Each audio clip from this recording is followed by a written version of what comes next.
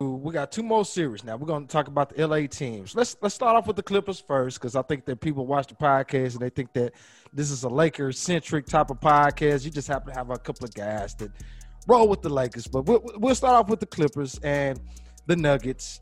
Interesting series, guys. I didn't see it being that competitive this early. I see a Nuggets team that's on the cusp of doing something over the next few years, but they're not quite ready to knock down this tough Clippers team after last night's victory on it. So let's talk about it. Let's talk about what we think the Clippers, how they're going to dismantle this team, and just to think about the Nuggets, man. Do we see the Nuggets winning a few more games in this series, or is this all but over? Let's start with you, Thomas. Well, I think that I don't know. I think they can win one more game. The Clippers kind of been underachieving to me.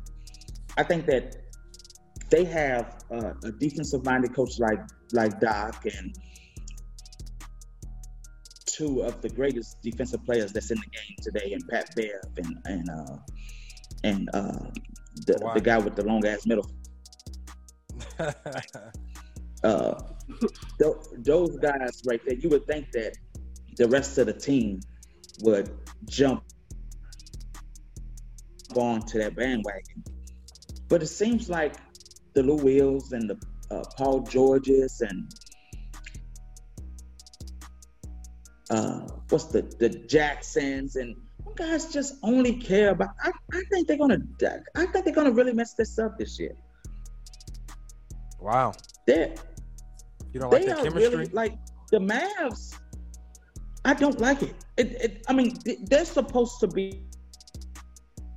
I feel like the Lakers are a better defensive team than they are, and we're older. Like we got a bunch of has-beens on our team. Well, these guys got guys that's in their prime, and they should be like kicking ass, and no one is. It's like I would like to be a fly in the room with Kawhi Leonard. Like, I just don't. Is he not the leader that he needs to be? Like, I couldn't imagine the Lakers with Kobe Bryant not being a defensive team, or the Bulls with Michael Jordan not being a defensive team. You know, with them being vocal. I just don't think he's vocal enough, and it shows with these Mavs games and these Nuggets games. No disrespect to those teams, because those teams are really good.